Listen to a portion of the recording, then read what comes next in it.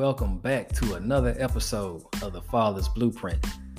Thank y'all for tuning in, and without further ado, let's get into parenting after a separation or divorce. All right, fam, this is a tough one for me. At this very moment, I'm still actively trying to figure this out.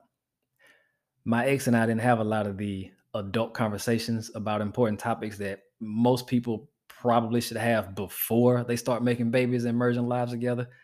Because when we got together, both of us literally jumped from one relationship to the other.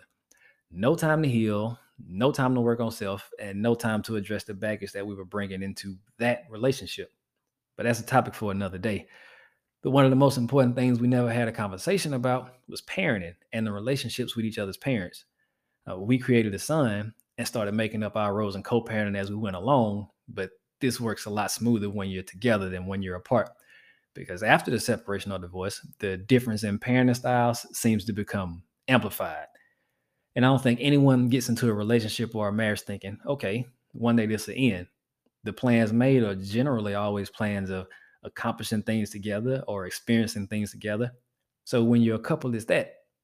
But when you end, and the need for those difficult conversations, such as how long should we wait before we introduce the kids into our next partner? Or how should we act as parents if we feel one parent or the other isn't doing what's in the best interest of the child? Well, those are significantly more difficult after the fact. And personally, I don't know anyone who talks about what should happen at the end of a relationship while they're happy in it. But parenting is definitely a conversation I recommend you have when you meet someone you see a future with. I didn't, and here we are. So, my ex and I had a few discussions when she first told me she wanted a divorce back in April of 2021. We agreed Bryson was going to stay with me, and he does. We talked about me still being there for the two kids she had before me and a host of other things, such as how long we were going to wait until we introduced the baby into our next partners. Now, we came to an agreement. The expectation on both sides was there, but there's one thing I overlook, and I think it's a common mistake that most people make. When you make decisions or agreements about something like this, generally speaking, people make those decisions based off how they feel in that moment. So when separation or divorce is new, you feel a certain way. But as time goes on, those feelings change. You see different decisions being made off different feelings. Now, I don't want to bore you with the specifics of what she and I talked about, but the way we agreed to things then is not how they play out now. And when it's different than what you expected or what you said would happen, then what? Okay. I'm going to tell on myself a bit here, but this is what I did. So recently, I was made aware of a situation where the agreement we made to wait was, for a lack of a better term, violated. There were circumstances surrounding that, but to me, it didn't matter. Like, this might be a flaw of mine, or it's probably not the best way to go about being a dad. But when it comes to my kids, I am fiercely overprotective of my little people. Logic is out the window. Emotions run high. It's a thing for me that I'm aware of and I'm working to overcome, but I didn't on that day. So when I found out what happened, I was hot. I think the first message I sent was the calmest message of that whole exchange. And after that, it was straight guns blazing. And most people, when they feel attacked about something, their default mechanism is to attack back or defend their decision or defend their position. So we had a legit phone fight. I'm cussing and fussing. She cussing and fussing. Nobody listening, nobody hearing. And I'm coming from a place of trying to protect my son, and she thinking I'm just trying to control her life. Luckily, I was locked in my room during this exchange, and Bryson was in his room watching TV, so he didn't hear the commotion. But anyway, the fight goes on. And near the end of the fight, I end up saying some belittling things, and then I hang up the phone. Okay. Not 2 minutes later, I realized what I said. I called to apologize. She hung up the phone. Okay, fine. But even though I apologized, I'm still mad. So I called my mom. My mom was an emotional woman. She shares that same protective instinct, and she knows I'm upset and riled up. So she gets upset. She gets riled up. And I'm like, hell yeah, man. You got me messed up. And then after I talked to her, I talked to my dad, and I swear, like, he should work on a hotline for help because he always give me the best perspective. He can help calm me down. He helps me see things differently, and he explains situations in a way that focus on more than just my part and my feelings about it. And that's one of the benefits of having both parents around. My dad is the ice to my mom's fire, and it provides a balance that I grew up experiencing.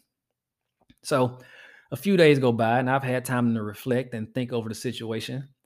And I think about what my parents told me, and I'm like, damn, I could have gone about this situation way differently. I definitely should have waited until my emotions calmed down. And I also should have talked to my support chain first. And I probably could have got a different outcome, but it happened the way it happened. And there's a lesson to be learned in that. So whether you're the custodial parent or not, I'm sure you want the best for your kid just like I do. And because of that, wanting the best for your kid, our actions are emotionally driven, and that's not always the best thing. So, what are your options when you and the co parent can't agree? First and foremost, your kids are not a weapon or instrument that should be used to make someone do something or act a certain way. In my situation, this isn't the case, but I wasn't trying to control anything. But the protection I felt needed for my baby's safety and security required some sacrifice, and sacrifices most parents will make on a daily basis. I also learned that you can't dictate or control the actions of somebody else. People will do what they want and show you who they are, but how you respond to that is your choice.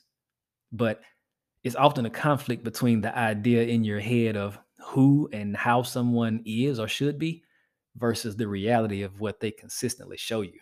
You got to let people be who they'll be and do what they do, unless you feel like their actions are putting your child in physical, psychological, or emotional danger. Then there's services you can call for that. But even then, there's a better way to go about things and how I handled it.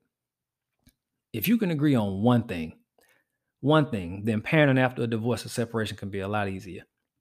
If you can agree to uphold the agreements put in place for the best interests of the child before your own wants and needs, then it doesn't have to be a struggle. And I'm not talking about like, I'll do what I think is in the best interest of the child. You do what you think is in the best interest of the child, but a unified plan.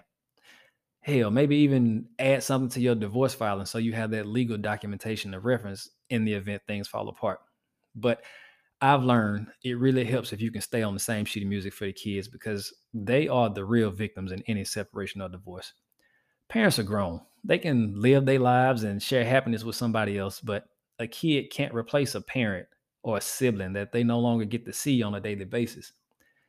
And plus, being on the same sheet of music, that means your kids can't hit you with the, I want to go back to my daddy house or I want to go back to my mommy house just because they think it'll help them get their way. Kids will definitely pit the parents against each other. So, in the midst of all of that, just focus on communication and consistency for the kids. This is the Father's Blueprint Podcast.